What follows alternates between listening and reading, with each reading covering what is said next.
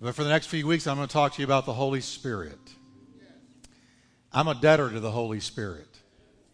I would not be behind this pulpit if not for the power of the Holy Spirit. And you know what? You wouldn't be there in church on a Sunday morning. Look where you used to be on Sundays. If not for the power of the Holy Ghost touching your life, changing you, empowering you, changing your want-to-do from one thing to another.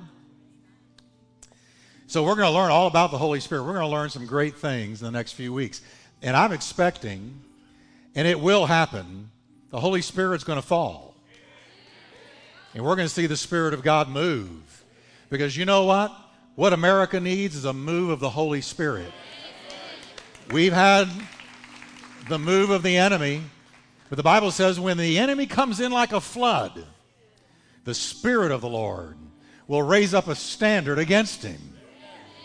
So when the enemy comes in like a flood, it's a precursor to a move of God if God's people pray. So we're going to learn about the Holy Spirit, and we're going to learn to walk in the Spirit and walk in the power of the Spirit. It's going to be a great series. I'm really excited about it. You're going to be changed. You better get ready. If you don't want to be changed, don't come back. If you want to be changed, come back, all right? It's one verse. Let's just read it together. Now, quickly the backdrop. Peter has just preached his famous Pentecost sermon.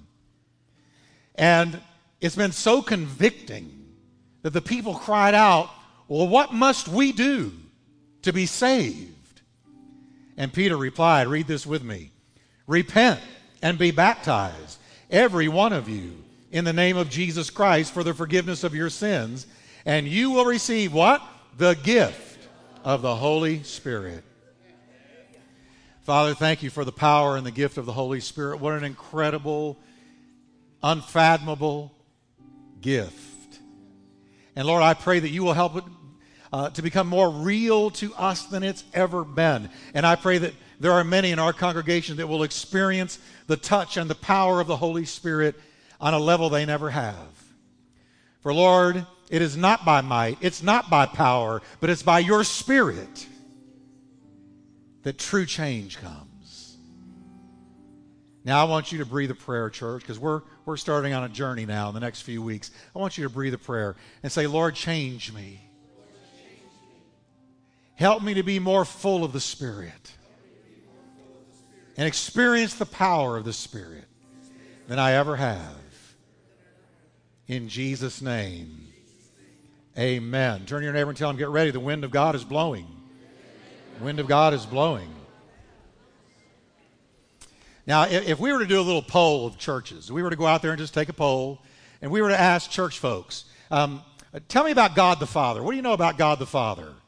And most church people could tell you all kinds of things about God the Father. Oh, God sent his only begotten Son. God created the universe. God this, God that. They could tell you a lot about God the Father. And then if you said, well, tell me about Jesus Christ, they could tell you even more about Jesus. Oh, he died on the cross. He rose from the dead. He's all about Christmas. He's all about Easter. Even unchurched people could tell you a lot of things about Jesus.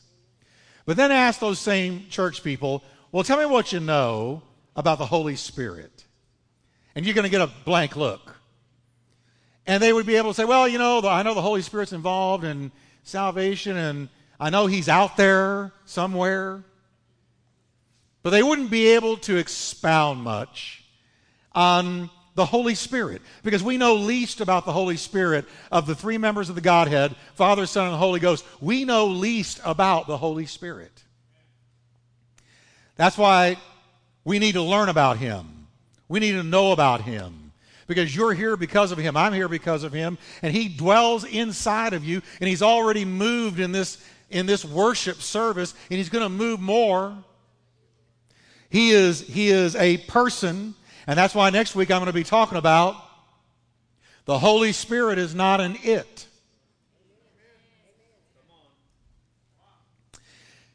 But there is a lack of information about him. Acts 19 records the story of when Paul first went to Ephesus, and there they encountered some disciples of John the Baptist. And they asked the disciples of John the Baptist, they said, have you received the Holy Spirit since you believed? And all they knew was the preaching of John the Baptist.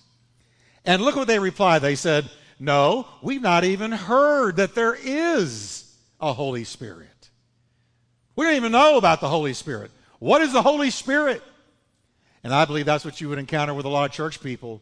What's the Holy Spirit? Who is the Holy Spirit? What does he do? What did he come to accomplish? I can't see him, but I can feel him, but I can't see him. Who is he? What part is he playing in my life? How important is he to my spiritual growth? In this series, I'm going to impress your heart. I pray that your heart is mightily impressed with our incredible need for understanding who the Holy Spirit is and how badly we need his power. We need the power of the Holy Spirit like never before. We don't need religious folks. We need Holy Spirit-filled folks. We need the power of the Holy Spirit. You need him. I need him. I need him every day. I lean on him every day. I could never pastor a church without the help and the ministry and the strength and the power of the Holy Spirit. Now we're told here, first off, and I'm going to start out very fundamentally and grow from there. So this is very foundational, some very foundational things about the Holy Spirit, but they're going to bless you anyway, those of you that have been around for a while. The first thing we're told about the Holy Spirit is he is a gift. He's a gift. Repent and be baptized, and you will receive the gift of the Holy Spirit. So he is a gift. That means he's freely given. His coming into our hearts is not acquired by merit. It doesn't matter how smart you are, how good looking you are, your pedigree, your educational level, whether you're black, white, yellow, red. Doesn't matter if you're blue collar, white collar, who your parents were, where you live. None of that matters. He's freely given. You can't earn him. You don't pay for him. You don't work to get him. The book of Acts tells us about a wicked sorcerer, somebody really steeped in black magic, the black arts. He was a sorcerer, and he was well known. His name was Simon. And he was watching the disciples going around praying for people, and when they laid hands on them, they were receiving the gift of the Holy Spirit. And he's watching this, and he says, I want some of that. So the Bible says, when he saw that through the laying on of the apostles' hands, the Holy Spirit was given, look what he did. He offered them money, saying, give me this power also, that anyone on whom I lay my hands may receive the Holy Spirit. He said, it looks like fun going up to people, laying hands on them, and they receive the Holy Spirit. So here's my money for this gift. Simon Peter looked him square in the eye, and he said this to him. He said, your money perish with you, because you thought, watch this, that the gift of God could be purchased with money. Oh, let me tell you something, church. You don't buy a blessing from God, because Jesus paid it all. All to him I owe. We don't give God $1, $10, $100. One thing that really has bothered me is through the years, the message has moved so strongly through the church that you've got to sow a financial seed to get a financial or to get a blessing from God. And it's almost like indulgences way back in the dark ages where you had to pay money to get loved ones out of purgatory. That's the message that was brought. And the idea being you've got to buy, you've got to purchase a blessing. And it's almost like we've come to the place where we feel like God's not going to do anything unless I sow a financial seed. But can I tell you, if you don't have a red penny to your name and you know Jesus and you call out on him and you say, Lord, help me, he will give it to you. He will pour it out on you. You don't have to have money. Yes, the Lord blesses the giver. Of course, it's more blessed to give than to receive. But I don't tithe to get. I tithe out of a heart of thanksgiving for what he's done for me, and because I want to finance and fuel the gospel going out. That's why I give. Simon Peter said, first thing you need to understand, Simon the sorcerer, is you can't buy the gift of God. It's real hard for us to wrap our minds around something that's free, because that Protestant work ethic in us says, man, don't I have to earn it? Don't I have to purchase it? Don't I have to work for it? No, because Jesus hung on the cross so that you and I could receive the gift of the Holy Spirit. The only prerequisite to receiving the gift of the Holy Spirit is to repent and believe on Jesus Christ for your salvation. Repent and believe. And when you agree with God that, yes, Lord, I have sinned. I'm not going to look at you, God, and say I haven't sinned. I have sinned. I've broken your law. The Bible says all have sinned. Everyone. All is all. All have sinned and fall short of the glory of God. There's none righteous, no, not one. We've all turned aside. We've all gone our own way. And the Bible says the Lord laid on Jesus the iniquity of not some of us, but all of us. All of us. He laid on him the iniquity of us all. And when we agree with God and say, Lord, I know I've sinned. I've broken your commandments. I've gone my own way. I've offended you. I have cut myself off from you. I've done things that were against your will. When we say that and repent and agree with God and we say, Lord, forgive me, and I turn to Christ for my forgiveness and for my salvation, then a miracle happens. When we do that, a miracle happens. The Bible says the Holy Spirit comes into your heart at that moment as a gift. As a gift.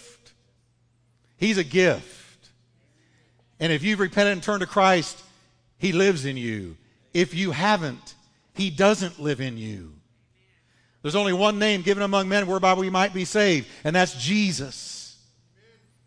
And the Bible says that we have received, the Holy Spirit has been poured out on the day of Pentecost, which was the birthday of the church. When the Spirit of God was poured out on that 120 up in the upper room, that's why we call upstairs the upper room. We want the Holy Spirit poured out up there, down here, in every other room.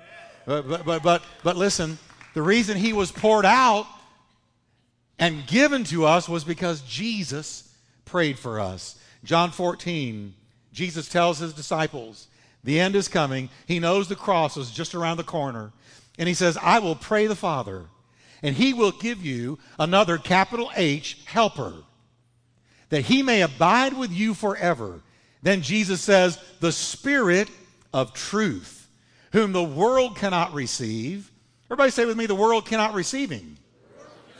Now look what it says. Why? Because it neither sees him nor knows him, but you know him, for he dwells with you and will be where?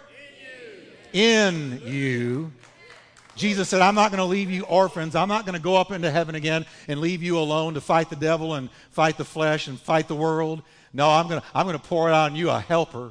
And it's called parakletos in the Greek language. It means one that comes and stands right alongside you and strengthens you and holds up your hands and walks with you and guides you and teaches you and counsels you and strengthens you and upholds you. The gift of the Holy Spirit. What a gift. He said, I'm going to send him to you. I'm not going to leave you an orphan.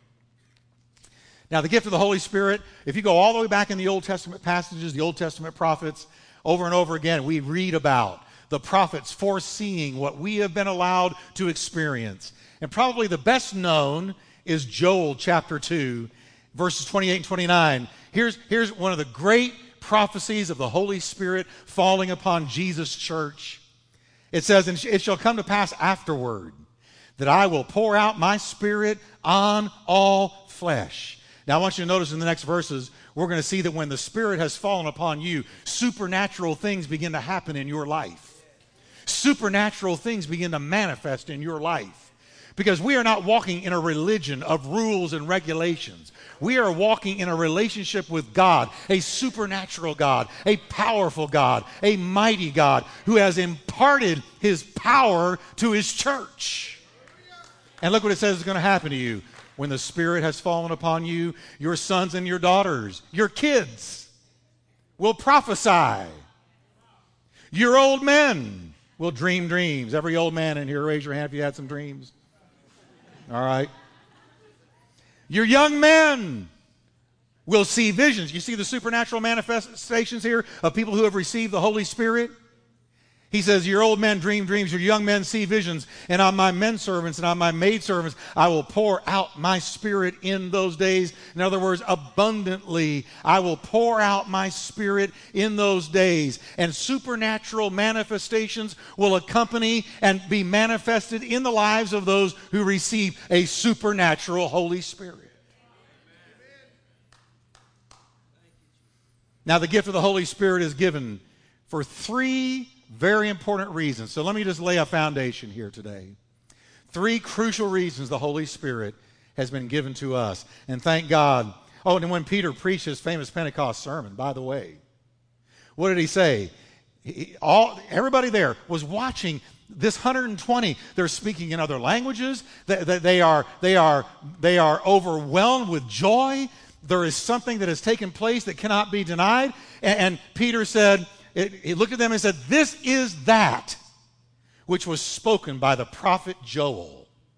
So what I just read to you, Peter said, you see what you're seeing here, this Spirit being poured out on the day of Pentecost? This is that Joel spoke of. And that's why today we need that. We need that. We need that Peter pointed to. He said, this is that. It's what Joel spoke about. Because you're seeing your daughters are prophesying, your sons are prophesying, you're dreaming dreams, there's visions. This is that. Happy birthday to the church. Amen. Aren't you glad he gave the Holy Spirit? So everybody say, we need that. Oh, we need that. We need that. We need the power of the Holy Spirit. Now, the gift of the Holy Spirit is given for three basic reasons. Here's the first one, that we might receive a new nature by being born again. That we might receive a new nature. That's the first reason the Holy Spirit was given. That we might receive a new nature by being born again.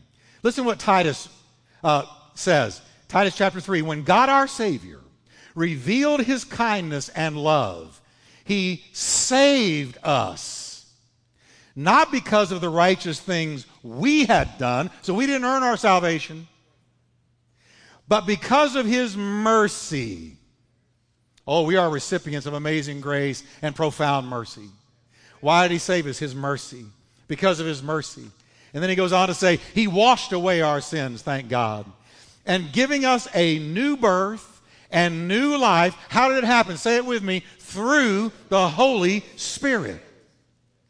How do we receive a new birth and a new life? Through the power of the Holy Spirit. We receive a new nature through the Holy Spirit. I'm not talking about a New Year's resolution. I'm not talking about rehabilitation. I'm not talking about turning over a new leaf. I'm talking about a supernatural transformation where God gives you a supernatural heart transplant and changes you from one person to another, where you undergo a supernatural transformation, not by might, not by power, not by the will of man, but by the power of the Holy Spirit. So when I become a Christian, I'm not embracing a book of rules. I'm embracing a person who has the power to change me.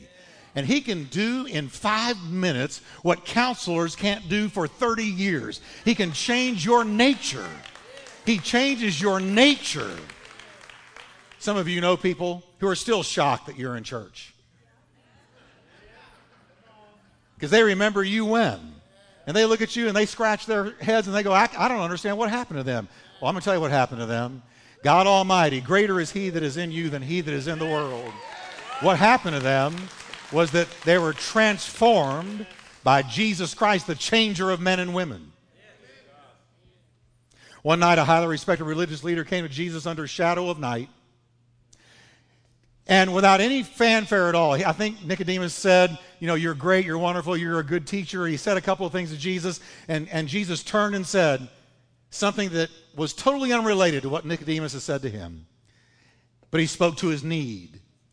He said, most assuredly, Nicodemus, I say to you, unless one is born again, he cannot see, will not see. It's impossible for him to see the kingdom of God.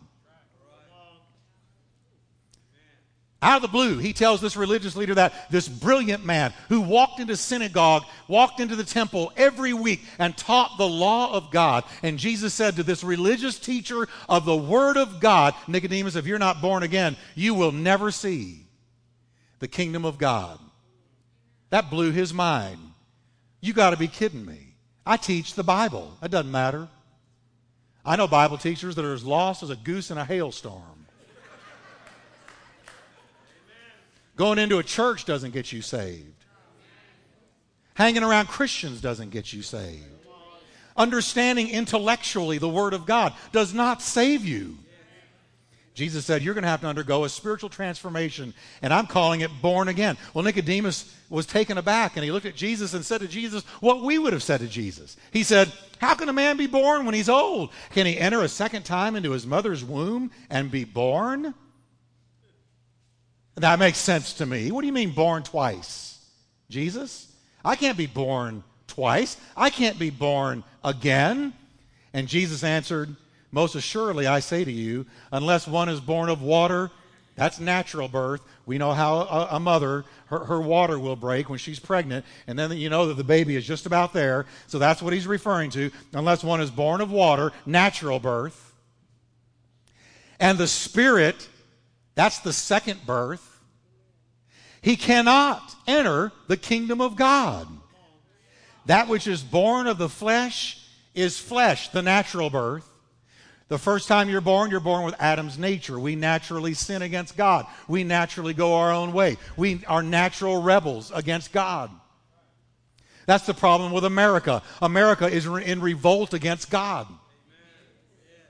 And that's the natural Adam nature we're born with. So that which is born of the flesh, the natural birth, is flesh. But that which is born of the Spirit, of the Holy Spirit, touching your heart when you're saved, that's the spiritual birth, is spirit. Born once, you're lost. Born twice, you're found. Born once, you're going to hell. Born twice, you're going to heaven. Born once, you're flesh. Born twice, you're spirit. Born once, you are the devil's child. Born twice, you are God's child. Born once, you're lost. Born twice, you're found. That's what Jesus is telling us. Jesus, the greatest philosopher, the greatest thinker in the history of the world. Not to mention the Savior. Then he said, do not marvel, Nicodemus, that I said to you, you must be born again. You must be born twice. You must be born of heaven. Jesus then went on to describe how the Holy Spirit operates. He compares him to the unpredictable blowing of a wind in the way that he will suddenly, out of nowhere, touch a person's heart with conviction and bring them to repentance in Christ. He said, the wind blows where it wants to. You hear the sound of it, but you can't tell where it's coming from or where it's going. So it is with everybody who is born of the Spirit.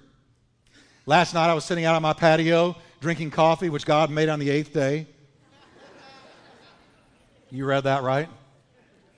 And I'm sitting out there on my patio, and it's dusk, and I'm watching the birds, and I'm just enjoying the heat is kind of going down some, the sun is setting, and all of a sudden, out of nowhere came this fierce wind, and it bent the oak tree in my backyard. It just bent it almost in half, and I had to jump up and close our umbrella and pick some things up, and the branches were blowing, and the leaves were rustling and blowing off of this tree, and it was this fierce wind came out of nowhere. Jesus said, that's the way the Holy Spirit moves.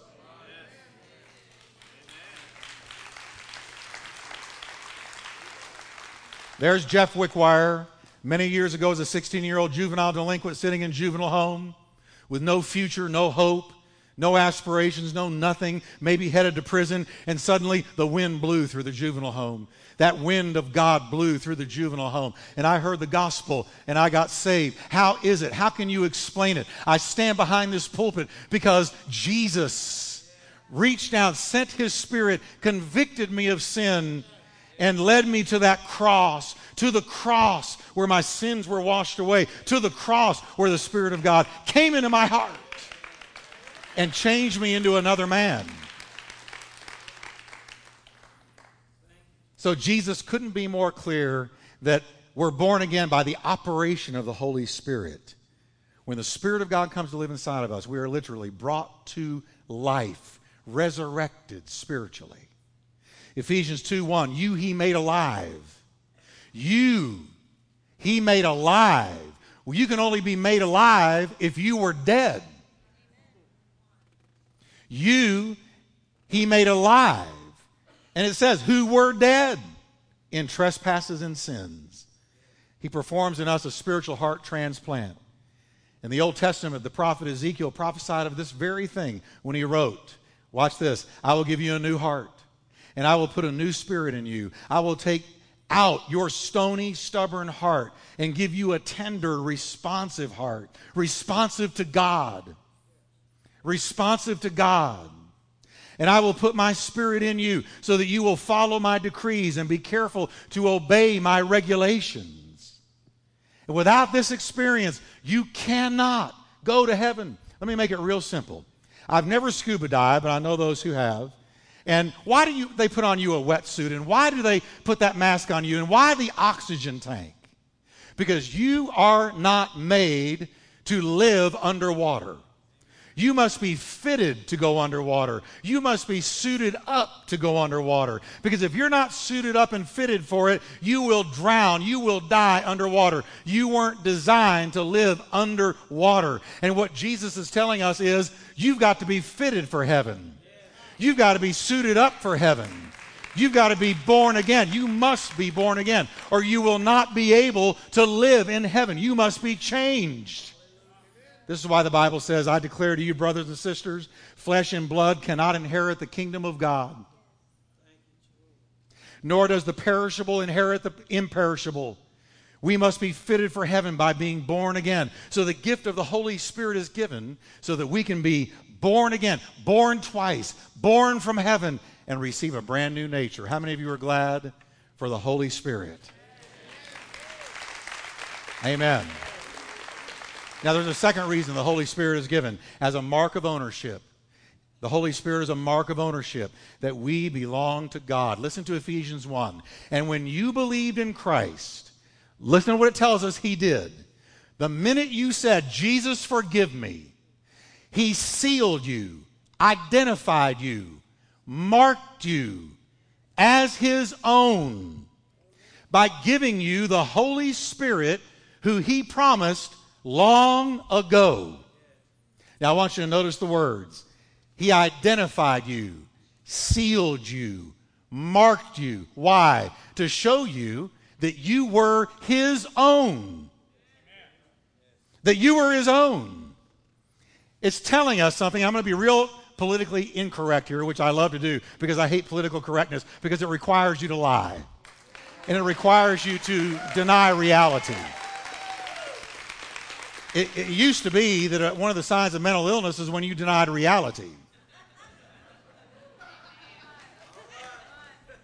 And since political correctness requires you to deny reality, that to me is a sign of mental illness. I think political correctness makes people mentally ill. I think we're seeing that in our country, but that's another message.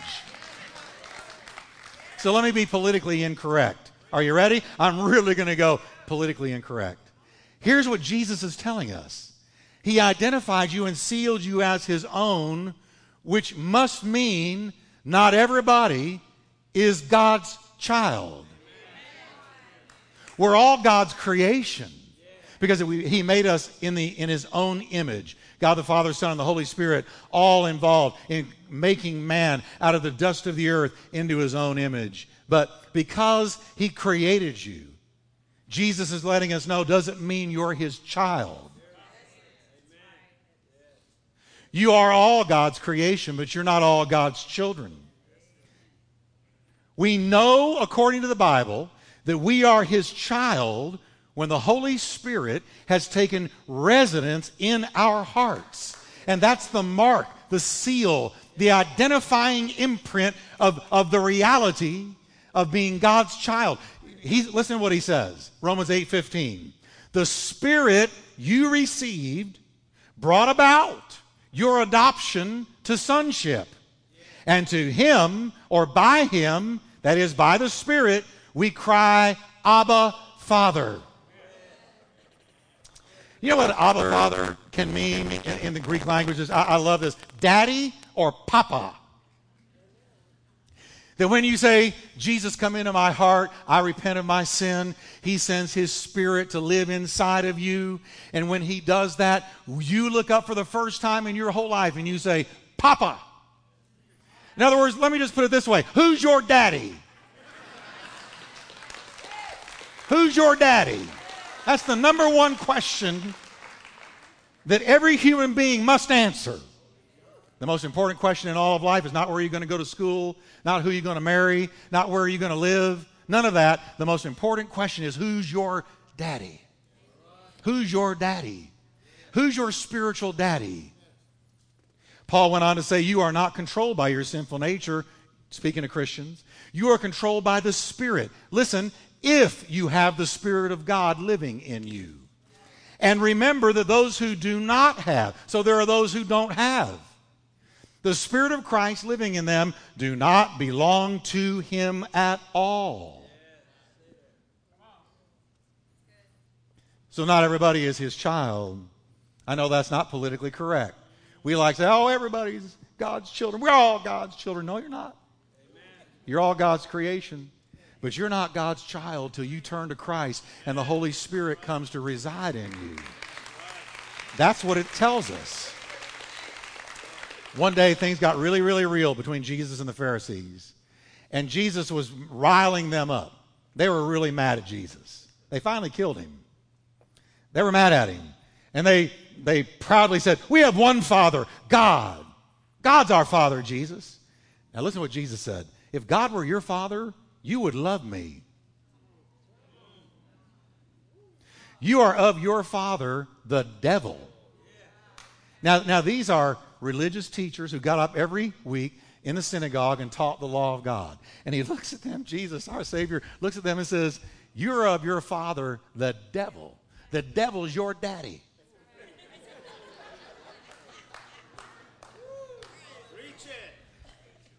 Now, you know, somebody preaches like that today. We say they're not being very loving. They're not this and that. Listen, most people wouldn't go to a church that Jesus pastored. He was too truthful. And so here they are. Boy, he nails them. You are of your father, the devil, and therefore the desires of your father are what you want to do. You want to do what the devil wants to do because you haven't met God as your father yet. And you're rejecting me, the only way you could ever come to know God as your father. Until you're born from above, according to Jesus, God's not your father. Only after being born again can you truthfully look up and say, Daddy, Papa, and be truthful. But not only that, not only is he a mark of ownership, he's a guarantee that we're already signed for, sealed, and delivered to go to heaven. Let me give you some good news today. Listen to what it goes on to say. The Spirit of God living in you is God's guarantee that he will give us the inheritance he promised and that he has purchased us to be his own people. He did this so we would praise and glorify him. The Holy Spirit is the down payment of what is coming. The Holy Spirit is the guarantee that one day you who are here are going to be there. It's the guarantee. Now recently, just last week, I sent my sister in Houston a very valuable package. And because it was a valuable package, I didn't trust just putting it in the mailbox and letting the mailman take it. I went to Post and Parcel where I could watch over it, hover over it, make sure they got it off right. So I went into Post and Parcel and I put it in a box. And I paid for its delivery. And I walked away knowing it was signed for, sealed, and delivered to my sister.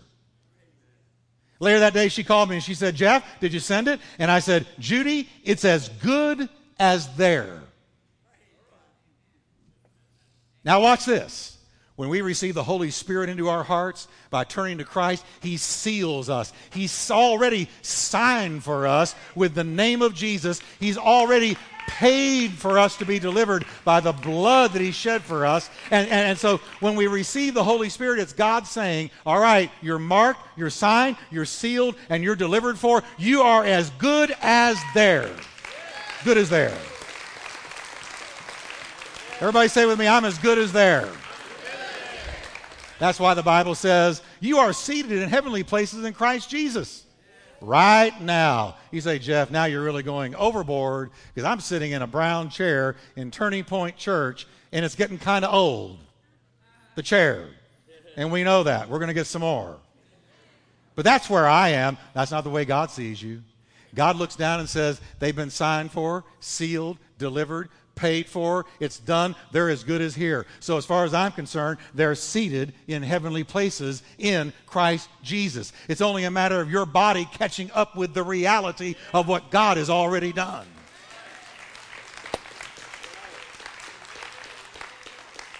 Now the last thing the gift of the Holy Spirit is given for is to give us the power to live the Christian life. Now, one of the things that really concerned me when I heard the gospel sitting in juvenile home, it flashed through my mind, this person, this young man, me, who had always been in trouble, so much trouble.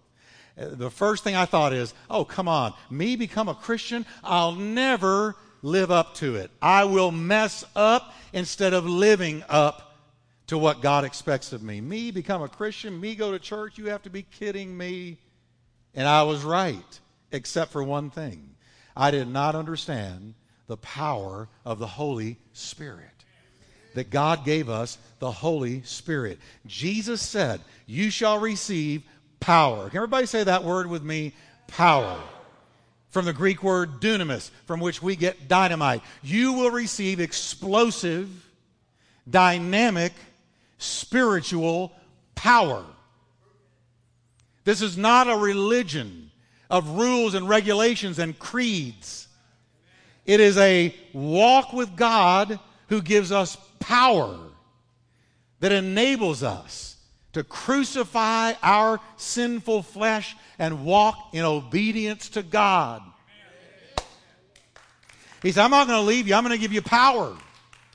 Listen to what Paul told the Roman church. If through the power, there it is, if through the dunamis, if through the power of the Spirit, you put to death the deeds of your sinful nature, you will live. How do I put down the flesh? How do I resist temptation? By the power of the Holy Spirit living in me. He is God's dunamis power. And he came to give us the power to live out the Christian life. Now let me just make this simple for you. When I've grown up riding bicycles. I ride bicycles now. You know that I like cycling. And my very first bike, of course, was not a bike. It was a tricycle, little three-wheeler. And I remember as a little bitty kid riding it up and down the driveway, riding my little tricycle. And I loved it. I just kind of liked being in motion. But one day, I decided I wanted a Stingray. Now, those of you who are as old as me know what I'm talking about. Those of you who don't, I feel for you. Stingray was a little bike that everybody wanted. Had the banana seat, had the high handlebars, had the slick back wheels like you were on a motorcycle kind of, and it was a Stingray. And I wanted a Stingray. But there was a problem. I didn't know how to ride without three wheels. And so my dad got training wheels for me. So I got my Stingray, sat down on that banana seat. Felt like I was big deal.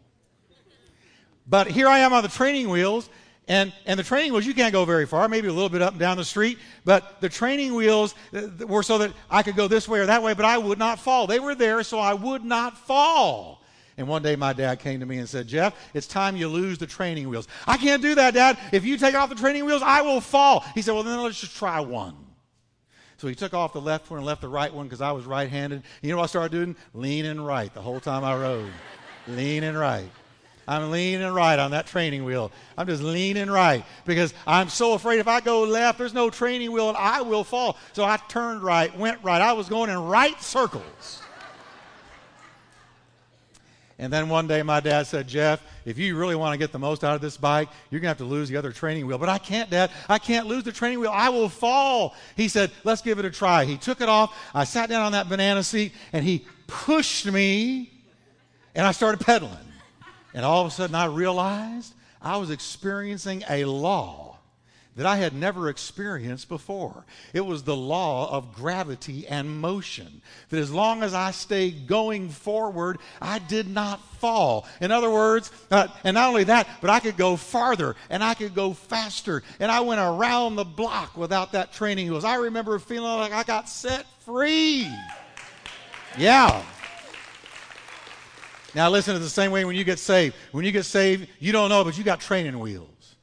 You've got things in the flesh that you've always leaned on. I lean on that smoking. I lean on that drinking. I lean on that bad temper. I lean on this and I lean on that. And you know what God loves you enough to do? He walks up and says, you know what? You're going to have to lose the training wheels.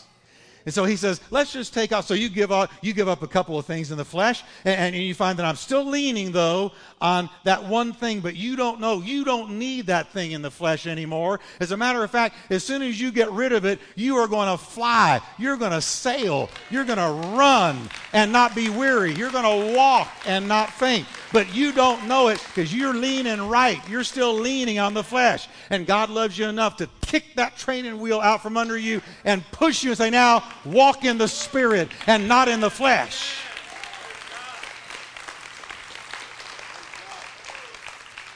Paul said, if through the power of the Spirit you put to death the deeds of your sinful nature. Now listen to this. He says, the law, he's talking about a law. He says, the law of the Spirit of life in Christ Jesus has made me free from training wheels. The law, with me, was the law of motion and gravity. I realized I didn't need the training wheels. I thought I needed them, but I didn't. As a matter of fact, I didn't know what the bike could do till I got rid of the training wheels. You don't know what Christianity can do until you get rid of the training wheels and walk in the Spirit and not in the flesh. The law of the Spirit of life in Christ Jesus has made me free. Everybody say free. From the law of sin and death. So I wake up one day and I say, okay, Lord, I'm not going to lean on the flesh here. I'm not going to lean on the flesh there. But I'm going to trust the law of the Spirit of life. And that's when you run. And that's when you succeed. Can we stand together today? And let's say this together. The Spirit has been given that we might receive a new nature. A mark of ownership and power to live it out. That's why the Holy Spirit has been given. Are you thankful for the Holy Spirit today? Amen. Amen. I don't want to put you, if you're not comfortable doing this, then don't worry about it. But if you're comfortable lifting your hands to the Lord, I want us to just say a prayer having heard this. And I want us to say, Lord, in the next few weeks, let's just pray this. Lord, in the next few weeks, change my life. Empower me like I've never known it. Fill me with the Spirit. And now if you have training wheels in your life, you know it because God's already been talking to you about it. I want you to say, Lord, I give you the training wheels I've been leaning on. Instead of leaning on your Spirit, I give you the training wheels. And I want you to picture the nail-scarred hands of Jesus taking that training wheel and walking away from you with it. You don't need it. You're not going to need it again. Say, Lord, I receive that law of the Spirit of life. Now, while we're praying, have you been born again? Do you know you've been born again? I'm going to pray a simple prayer. And I'm going to just pray a prayer of repentance and coming to Christ. And if you've got a question mark in your mind about having been born again, pray it with me right now. Just pray with me right now. And remember, you're not going to have to go out and change a bunch of things like rehabilitation, New Year's resolution, turning over a new leaf. That's not what this is. We're asking the Holy Spirit to come into our hearts and change us. So pray this with me. Say, Jesus, I repent of offending you, sinning against God, going my own way. I ask you to forgive me for my stubbornness and the sin that I have entertained. Come into my heart, Lord Jesus, by the power of the Holy Spirit. I receive you today. In Jesus' name. With your heads bowed. If you prayed that with me, would you slip your hands up? Just slip them up and say, I prayed with you, Jeff. I'm not ashamed of Jesus. I prayed with you. I prayed with you. Many people, many people. I'm going to ask you to do something. Listen carefully to me. Don't worry about anybody around you. Everybody in here has been there. I was there in juvenile home. Everybody's been there. But we're going to take a stand for the Lord today. And we're just going to say, I accepted Jesus. I turned to Jesus. I asked him into my heart. So if your hand is raised, I want you to slip out and come down here, would you? And let me have a prayer with you, and I want to give you something. Just slip out and come. Just begin to come. Come on, start walking. There's many of you with your hands raised. If you can't come forward in a church, how are you going to do it out there? How are you going to take a stand at your workplace? How are you going to take a stand with those old friends? If you can't do it here, you can do it here. I did it in juvenile home, and I was the only one that went down. But I did it, and Jesus changed my life. So come on.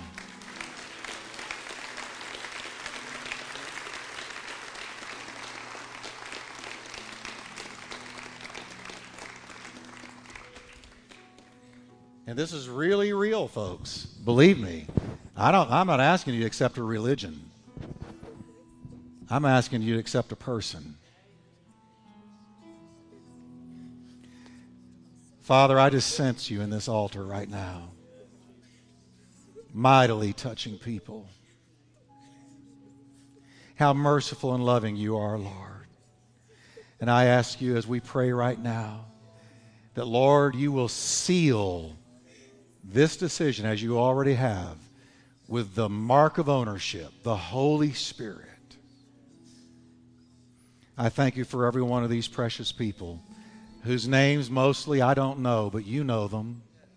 You know what they've come out of. You know what they're going home to. You know what they're going to need when they walk out this door.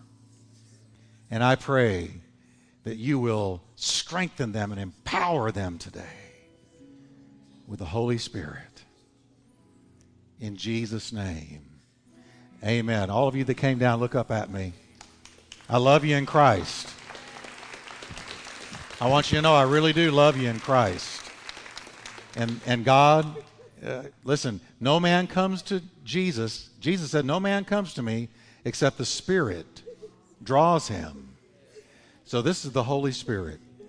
And I don't care where you've been, what you're looking at. Listen, God is going to help you today.